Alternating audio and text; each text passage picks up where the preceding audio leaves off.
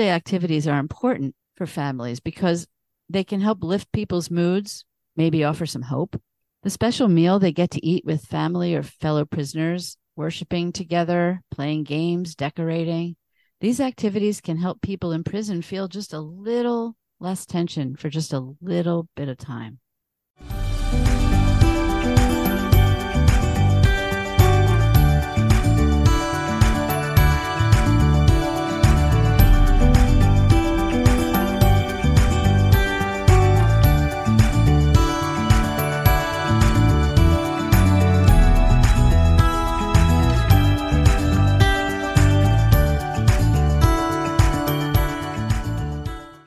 Hi, welcome to the Shrinks on Third, our psychology and social justice podcast.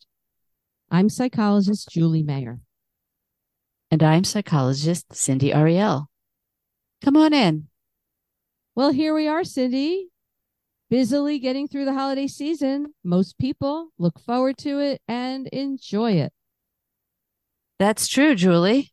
Right now, we're in the middle of what so many people consider the most wonderful time of the year. The Christmas, or more broadly, the holiday season.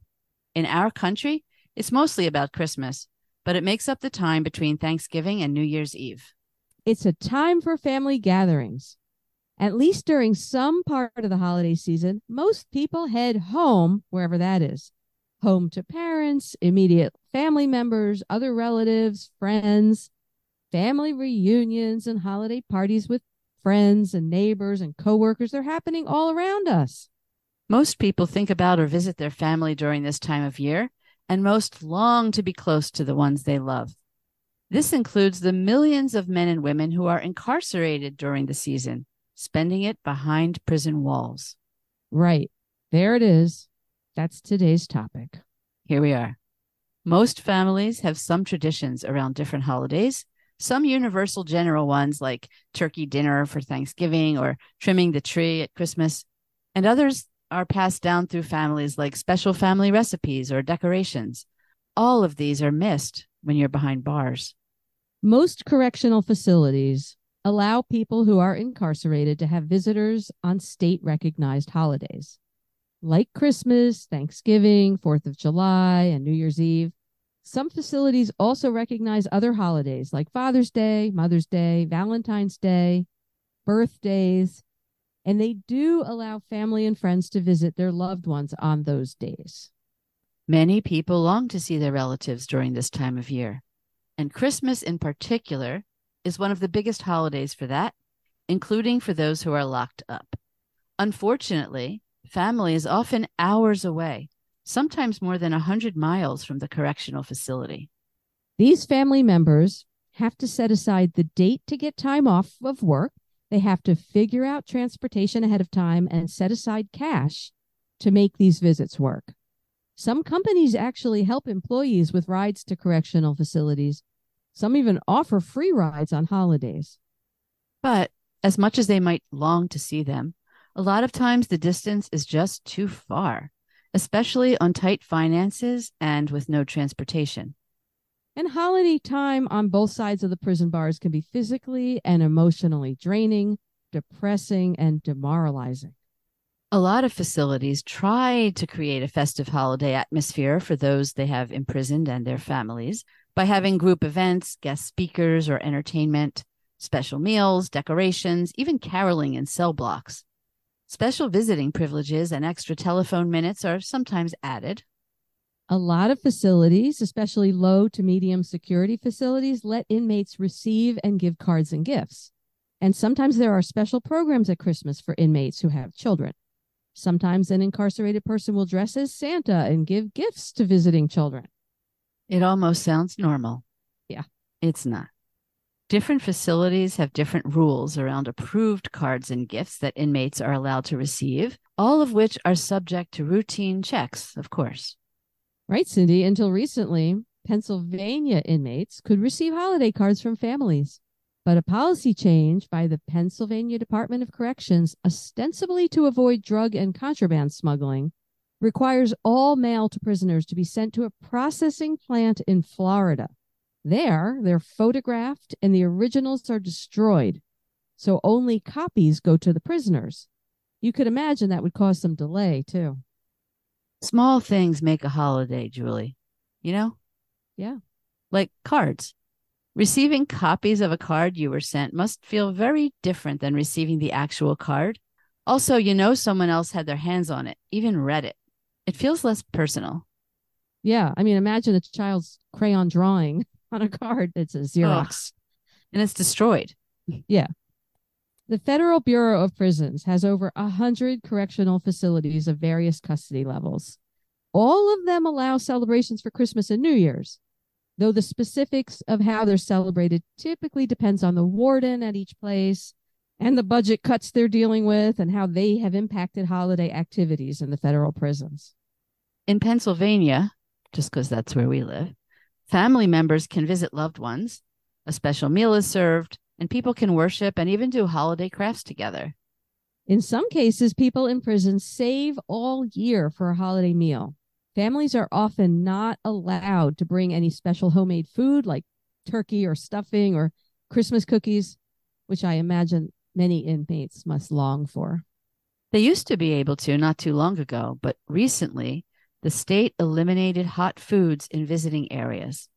Unfortunately, the Department of Corrections said some officers got sick from exposure to synthetic drugs they suspected were brought in by visitors, although no evidence was discovered. There was concern that people were exchanging drugs in the area near the microwaves where people were warming up their food. So the microwaves were removed and vending machines were restricted to food that did not need to be cooked. Sharing a warm holiday meal became something else the prison took away. Instead of a hot turkey dinner, they now have a cold sandwich from the vending machine. I can understand why some of these restrictions get put in place. And unfortunately, it's usually the actions of a few that affect everyone. And in this case, it's everyone and their families. Holiday activities are important for families because they can help lift people's moods, maybe offer some hope. The special meal they get to eat with family or fellow prisoners, worshiping together, playing games, decorating. These activities can help people in prison feel just a little less tension for just a little bit of time. And hope is so important for mental health, as is time with family. Another thing people held behind bars can't do is give gifts to each other. For one thing, they don't have much money or options of places where they can buy gifts, but they can give each other stuff like coffee or donuts or cookies from the commissary, or artists in prison sometimes make art like tattoos as gifts. But people in prison can face penalties if they're caught doing a gift exchange, like a Pollyanna, because gift giving is a violation of prison rules.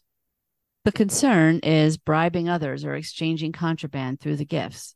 So a simple act of gift giving can end up having the person charged and punished. That's a nice holiday event. Jails and prisons are typically overcrowded with visitors during holidays since it's such a popular time for families to want to be with their imprisoned family members. Visitation schedules and rules have changed a lot over time, and some of the policies are really tough. Sometimes all physical contact is forbidden, even with the imprisoned person's child. Right. So even if they do visit, there's often no way to hold a hand, to hug, or touch them, as they're separated by a glass window. Not having any human touch is a mental health hardship, too. I mean, for the inmates, but also for their families. Some jails make exceptions for parents with children under 18, some don't. They always find ways to justify treating someone inhumanely because they feel they deserve to be punished in every way, even in dehumanizing ways. There are other obstacles for being with family behind bars during special times of the year, like lockdowns. Lockdowns happen, including the health-related lockdowns in the beginning of the pandemic. And lockdowns often mean holiday visits have to be canceled or postponed. Any behavioral problems in the prison can also lead to lockdowns.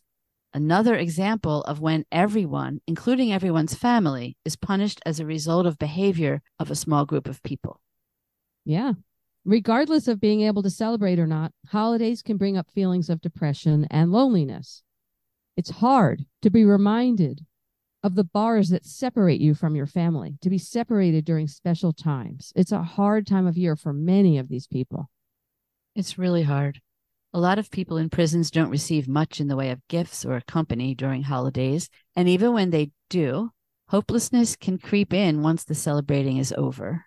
Right, because holidays remind people confined in prison of good times and family reunions that typically go on during these celebrations outside of prison. They're reminded of how isolated they are from their families. Sometimes visits with family raises tension or conflict or makes everyone feel sad in addition to the moments of joy. For a lot of reasons, holidays in prison can lead to a lot of anxiety, tension, and disappointment on all sides. Yeah, it's true, Cindy. So a lot of people don't even try scheduling visits during the holidays after a while, especially when they have a lot of other things they have to do. Visiting someone in prison takes a lot of time and effort. Missing work, spending money for travel, and then maybe what they end up with after the visit is feeling sad, disappointed, frustrated. It's not a happy holiday time when you have someone in prison. Not a happy time at all. No.